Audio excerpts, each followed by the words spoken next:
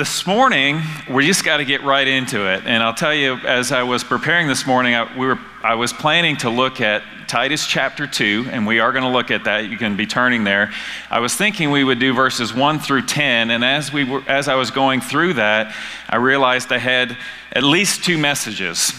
So I thought, well, I could still get them out before noon, or we could divide it between 2 weeks. So we're going to divide it between 2 weeks. But still a lot this morning, so I'm just going to jump right into it. This passage in Titus, Paul's been writing to Titus, telling him, look, you need to appoint leaders.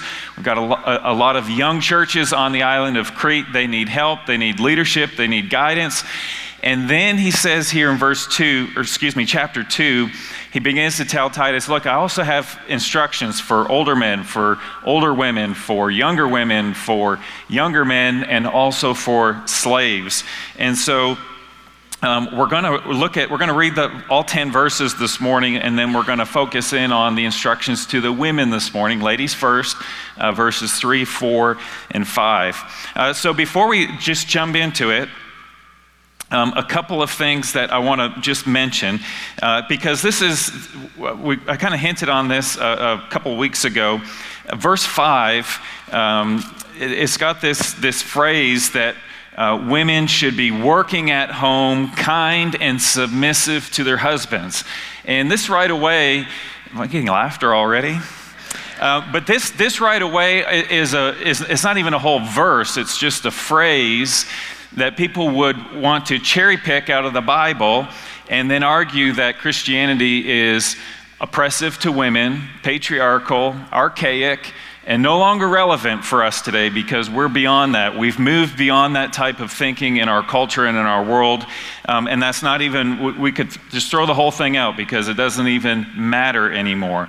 And so I want to just give a couple of comments that really just applies to study of Scripture in general, but is good when we're looking at a text like this that might have some controversy in it. So a couple of ways to look at the text, and I think I've got a slide for this. Exegesis. All right, this is the proper interpretation of Scripture. It's looking at the Bible. It's what we try to do every week. We look at the Bible, we read it, we try to understand what does it say, and what does that mean? How does that apply to my life? We're taking what the text says and taking the meaning out of the text and applying it to our lives. Okay? So then also on the slide is another way to interpret Scripture is through eisegesis. And this is dangerous. This is when I take my preconceived ideas and read the text and create my own understanding. This is not good. And this could happen innocently enough. So for example, you've read this chapter before, probably at some time in your life. You kind of have an idea of what it means, and you have some ideas of how you can apply it to your life. And so you could read the text this morning and just reapply something that you already have understanding of. Or we could read the text and say, Lord, would you teach me? Would you help me to make sure that I'm understanding this correctly? But then it could also be very dangerous when you have somebody who feels like the Bible is archaic and irrelevant, and they read this text and they say, women are to be submissive. See, throw this thing out. I knew it. We can't, there's no value in this book. So there's 2 ways to do it. Exegesis is what we should all strive for. So instead of eisegesis, reading into it, we're going to read out of it. We're going to take it and let it shape us instead of taking our ideas and trying to shape the Scripture around it. So exegesis is what we do. It's a big word, but it's what we do every week. Hopefully it's what's happening in our Bible studies and small groups throughout the week. Hopefully that's what you're doing as you open the Word at home any day of the week. So how do we exegete, or how do we interpret, how do we get out of the Scripture what God's saying and not apply our own thoughts and ideas to it? So a couple of rules. Generally speaking, the Bible says what it means. It's obvious enough, but it has to be said, okay? Generally speaking. Now, there is poetry, there is prophecy, there are allegories, there are different types of literature within the Scripture, but generally speaking, if there is a plain meaning in the text, it's because there is God is communicating to us plainly. Okay? Sometimes, though, that does leave us kind of like, I don't get that. It just doesn't, like, that. If that's the meaning, well, what about this? And what about this? So there is the historical context of the passage that we should consider. And so we've already talked about what is the historical context here. We've talked about Paul. He's writing to Timothy, and he's telling Timothy, look, you've got to teach these churches. We need leaders. We can know from history that the island of Crete was an island full of ports. There were mercenaries that lived there. A lot of activity, a very immoral culture. It was a lot of pagan worship on the island. We know those things are true, so that helps us to have understanding. So we can ask ourselves as we're reading, who wrote the passage? Who was the passage written to? How would the intended audience have understood what they were reading or what they were being told? What's happening at the time? What's the culture? So those are some good questions we can ask. Historical context, but then there is also biblical context. And that just means, what did the chapter before say? What did the chapter after say? What is the general idea of the book or the section of Scripture that we're reading? And then how does that fit into the big picture of Scripture? And so those are kind of the ways we look at the Scripture and we put it all together for understanding. So as we look at this passage this morning, I just kind of mentioned some of the historical context of the island of Crete. Titus is on the island. Paul is writing to Titus to give him instructions on how he can build and encourage and strengthen the churches. In the biblical context, this book is written to a church leader, to strengthen church leaders. In the greater context, much of the New Testament Scripture is written for our sanctification. How do we live life in a way that imitates Christ, in a way that is God-honoring, in a way that is reverent towards God? Much of the New Testament Scripture helps us in those things. And certainly this passage that we're going to look at this morning is one of those passages that helps us to understand how we should be living our lives. Next week, because I said what's happening before, what's happening in the text we're reading, what's happening after, we're going to spend 2 weeks on these instructions, and then there is the doctrine, this idea that we were saved, and part of our salvation trains us to live in this way that we're reading about this morning. So let me pray. We're going to read all 10 verses, and then we're going to focus on verses 3, 4, and 5. Heavenly Father, thank you for giving us your word. Thank you that we can be here this morning. As Sarah said, we have the freedom to be here, to worship freely, to open your word freely. And Lord, we ask that your Spirit would freely work in this place this morning. Give us understanding in the way that you would have us to understand this text. Lord, help us to apply these things to our lives. Lord, I pray that our time of studying the word this morning would strengthen our faith and increase our influence in our community and in our families and in this church. And I pray this in Jesus' name, amen. All right, Titus chapter 2, verse 1. But as for you, Paul, writing to Titus, as for you, Titus, teach what accords with sound doctrine. Older men are to be sober-minded, dignified, self-controlled, sound in faith, in love, and in steadfastness. Older women, likewise, are to be reverent in behavior, not slanderers or slaves to much wine. They are to teach what is good and to train the young women to love their husbands and their children, to be self-controlled, pure, working at home, kind, submissive to their own husbands, that the word of God may not be reviled. Likewise, urge the younger men to be self-controlled. Show yourself in all respects to be a model of good works, and in your teaching show integrity, dignity, and sound speech that cannot be condemned, so that an opponent may be put to shame, having nothing evil to say about us. Bondservants are to be submissive to their own masters in everything.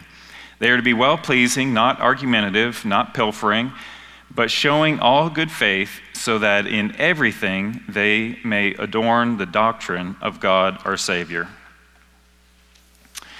All right, we're going to focus on 3, 4, and 5 this morning, and next week we'll look at the instructions to the men. So in verse 3, it says, older women likewise are to be reverent in behavior.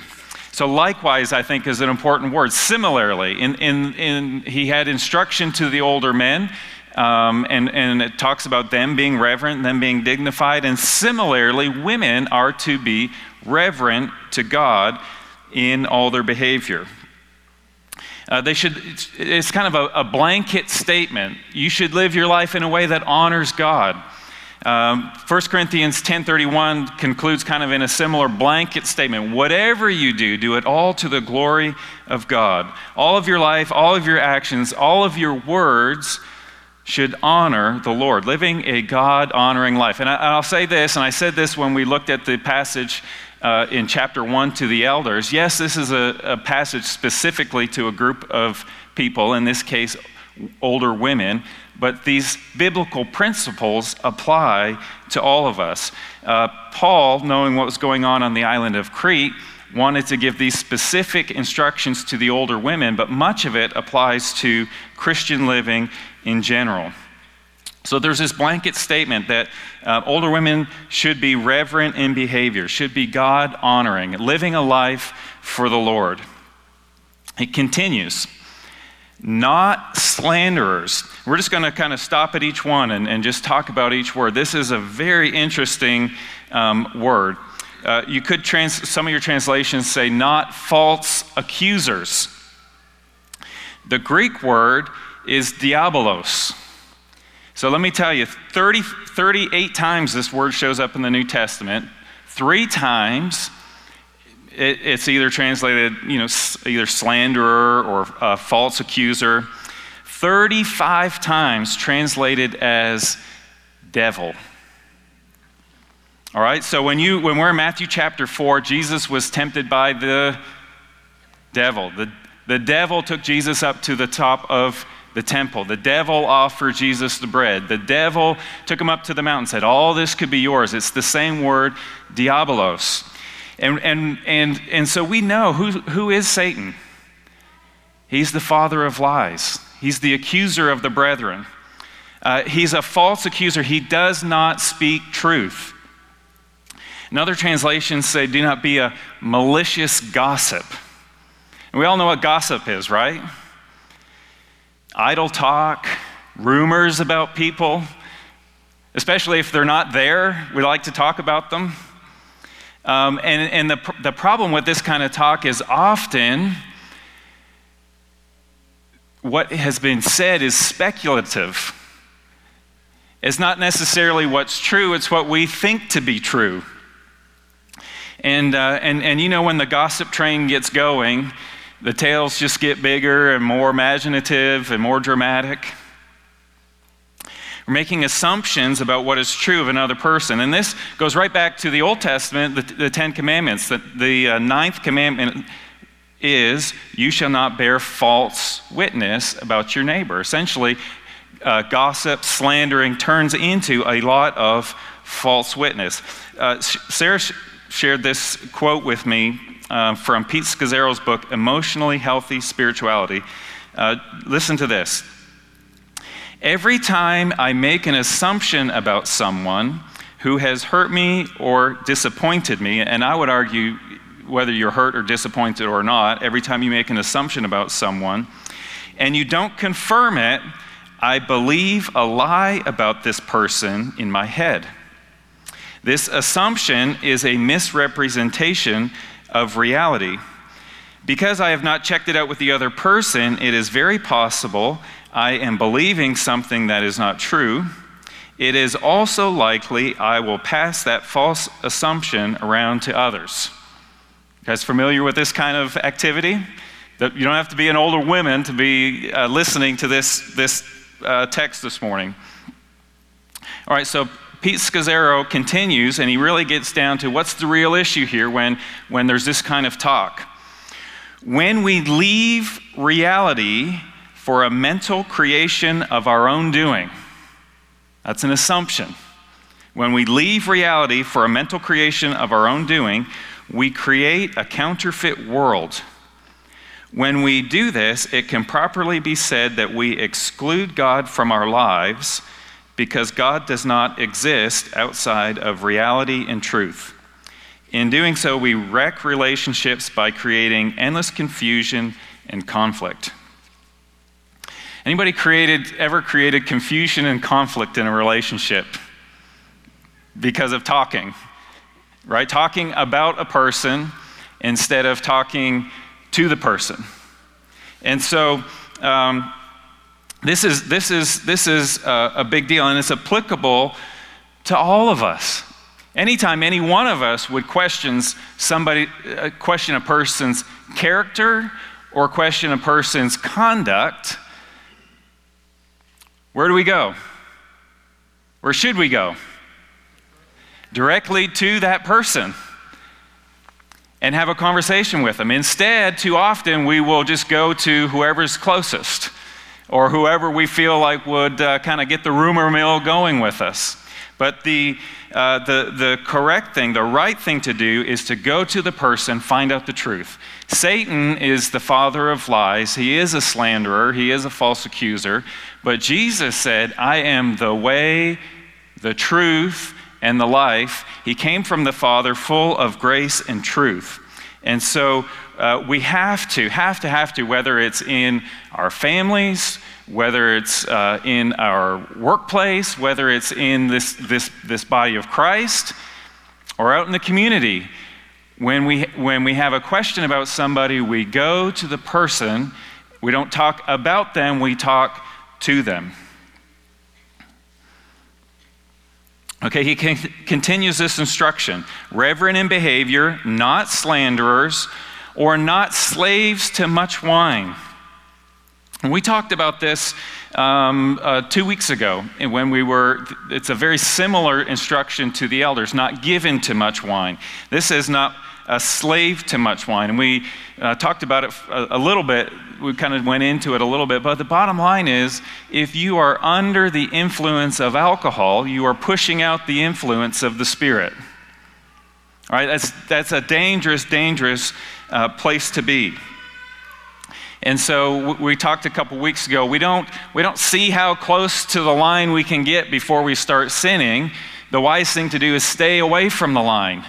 And so alcohol is a dangerous thing. It's ruined many lives. It's ruined many families.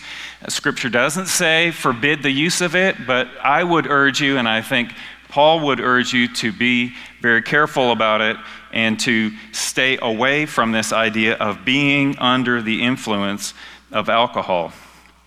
And then we get a little bit of positivity. So what are they? That's not what they're not supposed to be doing. What are older women supposed to be doing? They are to teach what is good and train the young women. Teach what is good and train the young women. This goes right back to Jesus' instructions in Matthew chapter 28. Jesus told his disciples before he ascended to heaven, Matthew 28, 19 and 20, "Go therefore make disciples of all nations, baptizing them in the name of the Father, the Son, and the Holy Spirit." Doing what? Teaching them to observe all that I have commanded you. This is discipleship, we call it. This is mentoring. This is bringing up the children in the way they should go. Now, we're talking about older women to younger women. We're maybe not talking about little kids in the home at this point, but we are all to be disciple makers. And so for the older women, because this is, in this text this morning, this is an instruction to you, who are you encouraging to live according to sound doctrine? I'd ask the men the same question. Who are we teaching to observe all that Christ commanded us? Jesus said that we should do it, and here Paul is saying, and we'll talk about the men next week, but the women are to be teaching the younger women. We are all involved in this process of teaching, of disciple making, of encouraging, of training. But in verse 4 here in Titus chapter 2, he does transition from the older women to the younger women. As the older women train the younger women, what are they to train them to do? First off, to love their husbands and children. And maybe as we continue, might just ask this question: what distinguishes an older woman from a younger woman, or an older man from a younger man? And just the bottom line is, it doesn't say. And so in my mind, I'm thinking about perhaps a man or a lady who have raised their kids. You know, they've been married for a while, they've learned a thing or two about life, they kind of know a thing or two about a family. They've made some mistakes, they've done some things right, the Lord's been teaching them, and this is the picture that I create of an older man or woman. Now, whether that's really true or not, I think it's safe to say, at any point in your life where you look and you see somebody who could use teaching, who could use training, who could use instruction, and you say to yourself, man, I've been there before, I've experienced that before, then this is the younger person that you have opportunity to teach. And so it doesn't exclude a 20-year-old from being the older woman or older man, but it also doesn't exclude someone who is later in years from being involved in this idea of teaching and disciple making. So in this case, though, it seems like these young women that are being spoken of are married and have a family, love their husbands and their children. And you think, you know, we were at the wedding last weekend, and some of you were, and you think to yourself, man, Johnny and Lisa, they're so happy together. You know, they're just getting off into a good start in life. Who would have to teach Lisa to love Johnny? Like, isn't that why they got married? They're in love.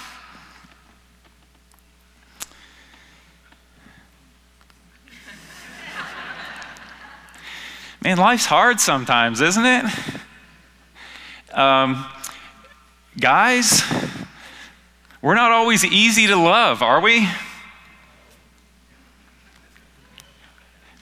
Ladies, are your guys always easy to love? What about our kids, though? Who has to tell a mother to love their kid? You know, most mothers are fiercely loving and protective and nurturing of their kids. Who has to teach a mother? And yet, the scripture here says older women need to train the younger women how to love their husbands and their children. And so when we think about love, we think one thing. When we read the scripture about love, 1 Corinthians chapter 13, love is patient, love is kind, love is not arrogant, love does not envy, and continues, we think, oh, yeah, I might need a little bit of help with that. So older women are to teach the younger women what it means to love their husbands when their husbands aren't so easy to love, and how to love their kids when their kids aren't being the perfect little angels they are when they go to grandma and grandpa's house.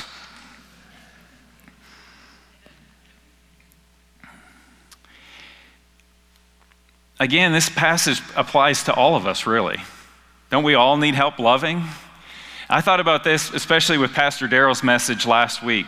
Anybody who needs some help being loving or acting in a loving and kind way, go to your Bible this afternoon, get out 1 Corinthians chapter 13, write down verses 4 through 7, stick it in your pocket as a little reminder of what love is. We could all use that little reminder. And Pastor Daryl would probably encourage you, don't stick it in your pocket, put it in your memory. Memorize what it means. We could all use help there. So he continues. The young women need to be taught how to love their husbands and their children, how to be self-controlled, how to be pure, working at home, kind, and submissive to their own husbands. I'm going to cherry pick a little bit here. These ideas of being self-controlled, of being pure, of being kind. These are things that get taught on kind of regularly. You could look at Galatians 5:22 and 23, the fruits of the Spirit, where these are in there. You could look at Philippians 4 verse 8, where it teaches us that we should be thinking certain ways and we should be thinking pure thoughts. And these are sort of like the basic things that we talk about. And everybody wants to know, what's Pastor Jeff going to say about working at home and being submissive to your husband? So that's where we're going to go, because why ignore the question that's really in the air? Working at home. So this is an interesting word, and there's a little bit of debate of what's the right word there. There's two words, okioros, and again, pardon my Greek, I don't know how to pronounce things properly, okioros though, and orkiorgos. There's a G in there, and so some would say it should be one word, and some would say it'd be the other word. So what does it mean? It's a compound word. It means either housekeeper or house worker. So they're two similar words. So this idea of being a housekeeper would be more along the ideas of being the manager of the house, or even the guardian of the house, the keeper of the house. And so some would argue this is talking about the spiritual well-being of the home and the nurturing that takes place in the home, and the young women should learn how to do that. And then other fragments of text that we have would have this other word, okioros, minus the G. Same word, there's not a G there, and would indicate, well, the basic idea is just a house worker, someone who works in the home. And so this translation that we're reading from this morning, ESV, says working at home. I believe the King James versions would use the word, have this idea of keeping the home. So let me say this. The Apostle Paul is speaking to the present reality of women in the first century. This is the historical context. Where were women in the first century? They were in the home. That is the reality of most women in the first century. They were in the home, and Paul's saying, you should be at work when you're there. Now the question is, what were they doing in the home? Well, some of them were cooking and cleaning and doing laundry and taking care of the kids. In many homes, though, that would be reading this passage in the first century, they had slaves. The slaves did the cooking, did the cleaning, kept the kids. Maybe the kids did that, and the women weren't actually doing that work. So, we have this word in our culture today, a housekeeper. What does a housekeeper do? Cooks and cleans and does laundry. Well, that's eisegesis, right? That's taking our cultural understanding of a word and applying it to the scripture instead of exegesis, what is the word in the scripture, and applying it to our lives. And then in the first century, many households would actually be a combination of the home and the workplace. There weren't factories, there weren't big banks, there was an industry where you get in your car and you leave for the day. Now, obviously there was some of that, no cars, but you would leave the home for the day, but much of business, men and women, their business was within the home, and they were producing their goods, or they were farmers, and they were taking care of the land. And so this isn't a derogatory text. Women were in the home, and Paul's saying when you're there, you shouldn't be idle. You should be working. And so we can, this is what I will say, and really I'm, I don't know, out of the pot and into the pan or whatever. I'm getting myself off the hook. I could just say, look, this is just a historical context. We just have to understand this is first century culture. We don't have to worry about that today. Chapter 2, verse 1, how we started, as for you, teach what accords with sound doctrine. So there is a sense that, this is applicable to first century, but it has to be applicable to us today. This is what accords with sound doctrine. This doesn't apply to first century living and now we ignore it. So what does it mean for us today? Well, I would argue that if Paul was writing today, he would be writing to women where they were. Some women are at home during the day. Some women are at work during the day. Some women are at home during the day sleeping because they're at work at night and doing health care. So our cultural context changes, but what is this verse saying? It's saying, don't be idle. There is something for everyone to do. I think there is also, though, another context there. If we were to go back to Genesis, when God created Adam, Adam was alone in the garden, and what did God say? It's not good for man to be alone, and so he created a woman.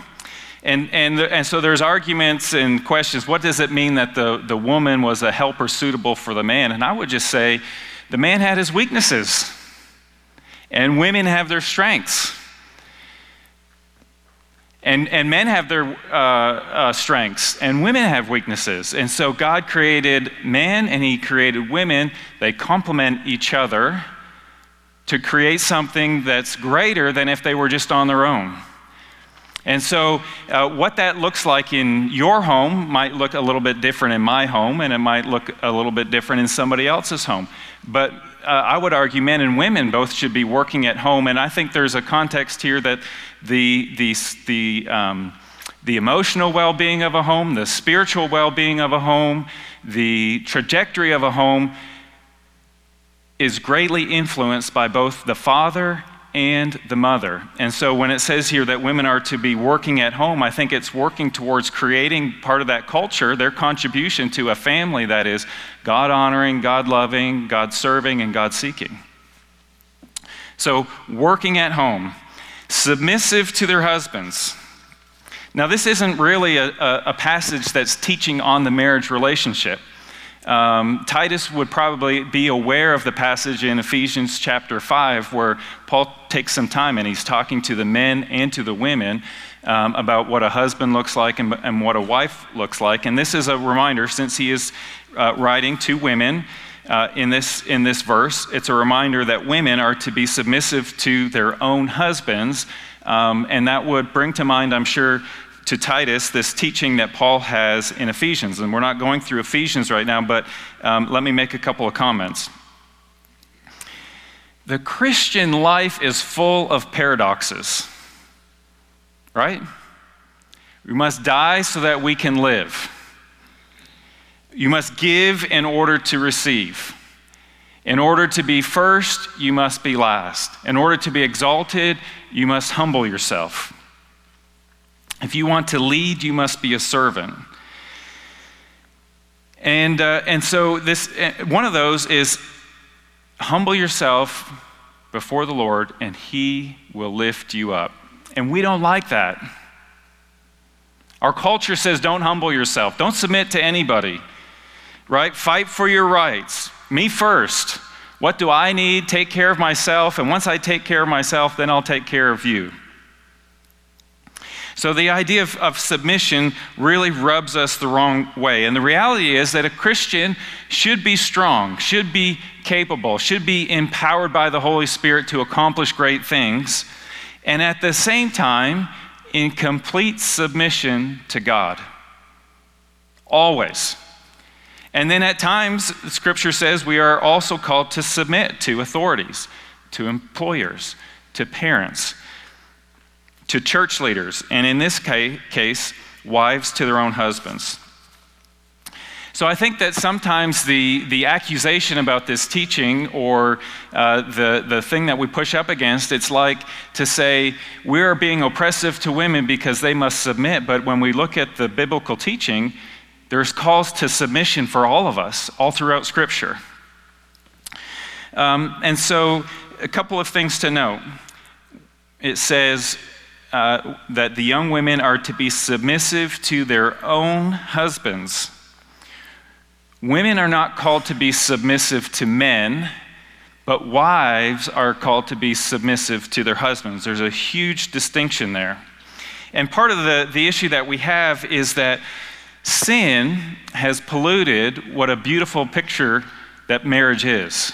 Sin in our lives has polluted what God intended for good. And so when we resist the biblical teaching about marriage, a lot of times it's because we have either seen or are afraid of an unbiblical marriage, or an unbiblical interaction between husband and wife when it comes to submission. And so what does that unhealthy relationship look like? Well, it could look like a husband who is passive and doesn't lead his wife or his family. And another abuse of that would be a husband that's domineering and has his wife and his children under their thumbs. And that's not what the Apostle Paul's calling husbands to do. Of course, we're not talking about husbands here, but he is talking to the wives. And so when sin enters into a relationship and in this area of submission, then a wife could be rebellious, trying to control, trying to influence in a sinful way, to have control over her husband.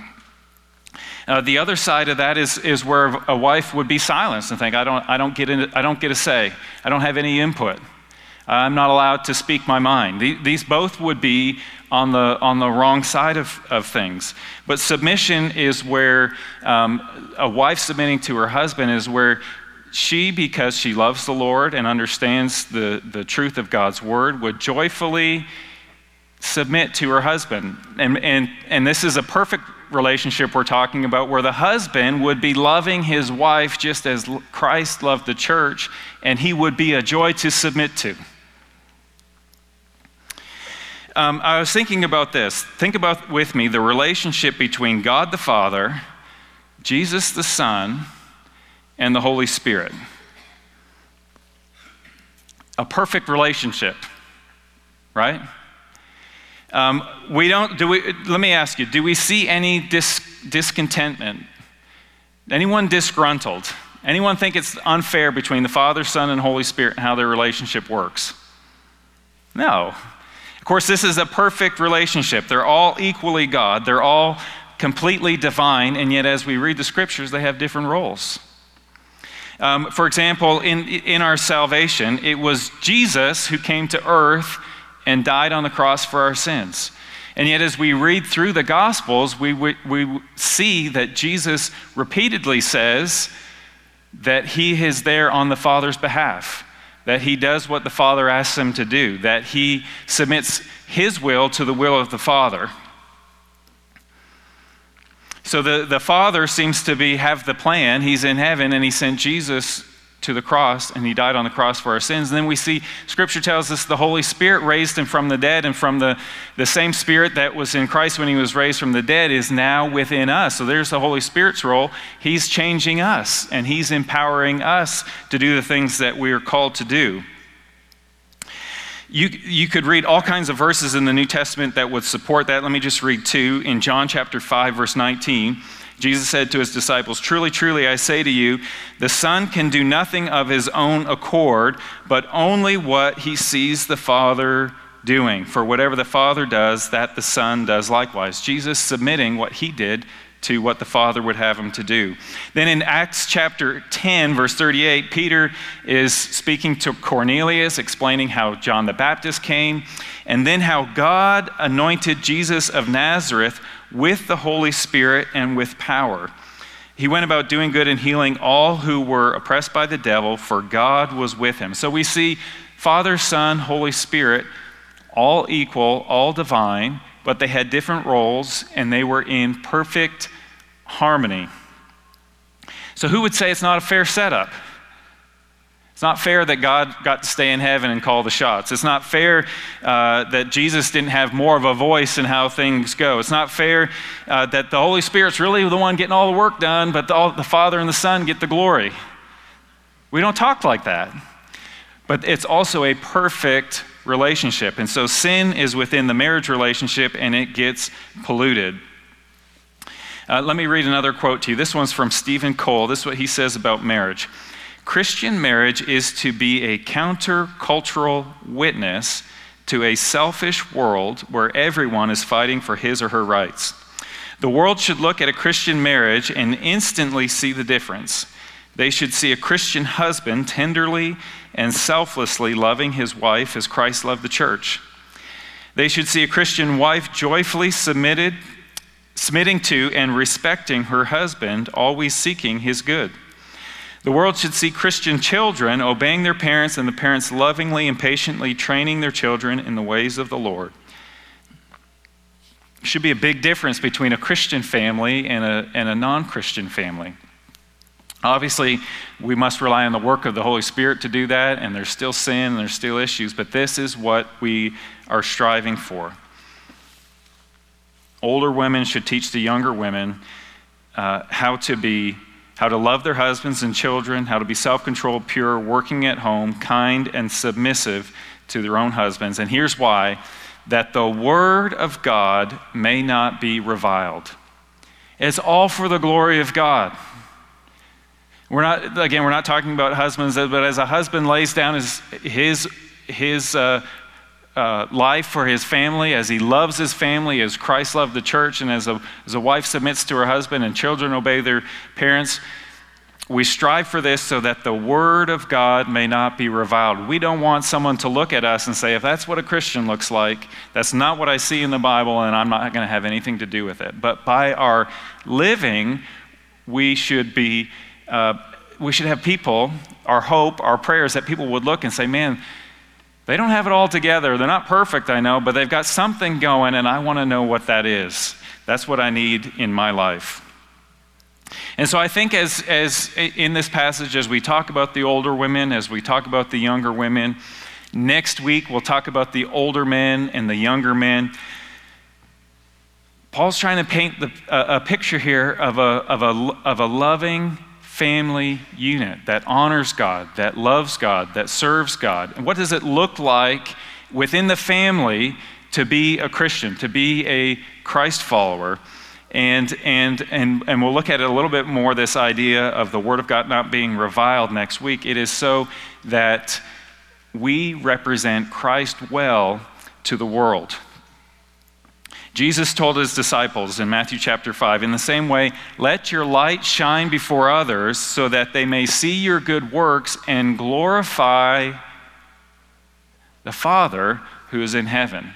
So by our living, we would bring honor and glory and praise to the Father, not to ourselves. We're going to leave it there for this week. Important verses, because it's really what I see in these verses is Paul is calling out to the women, and he's saying to the women, we need you. We need you as teachers, as instructors, as role models. Older women for the younger women. Older women and the younger women for the children.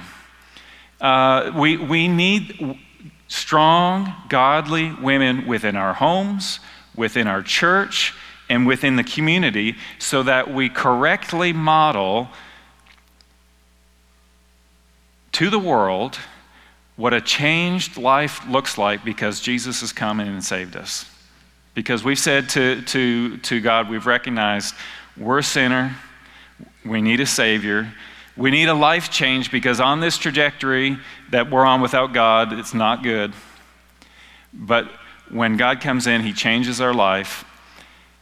He starts to make us more and more like his Son until one day we will be with him and we will be like him, Scripture tells us. Let's pray together. Jim and Norma Jean are going to be available to pray with you this morning.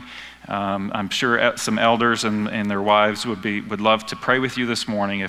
If anything we've talked about this morning, as you bow your head, it says just got you thinking about how you're living your life. It could be a man this morning. It could be a woman this morning. Like I said, these some of this is very specific, and yet so much of this is so applicable for each one of us. As we seek to honor you, Lord, would you send your Holy Spirit within us? Lord, we know your Spirit's in us because you've saved us. But Lord, we need you today. We need you this week to live a life that reflects the Son. Lord, we just ask that as we consider this passage this morning, and as we consider your word on a daily basis, Lord, give us the heart to commit to submit ourselves to you first of all, Lord. Give us a heart to say, not my will, but yours be done in my life today, just like Jesus said in the garden. Lord, would you change us from within so that we could live a life that would be reverent before you, that would be honoring to you, that would invoke change in others. Lord, that by the way we lived, others would be drawn to you. Lord, we just pray these things in Jesus' name. Amen.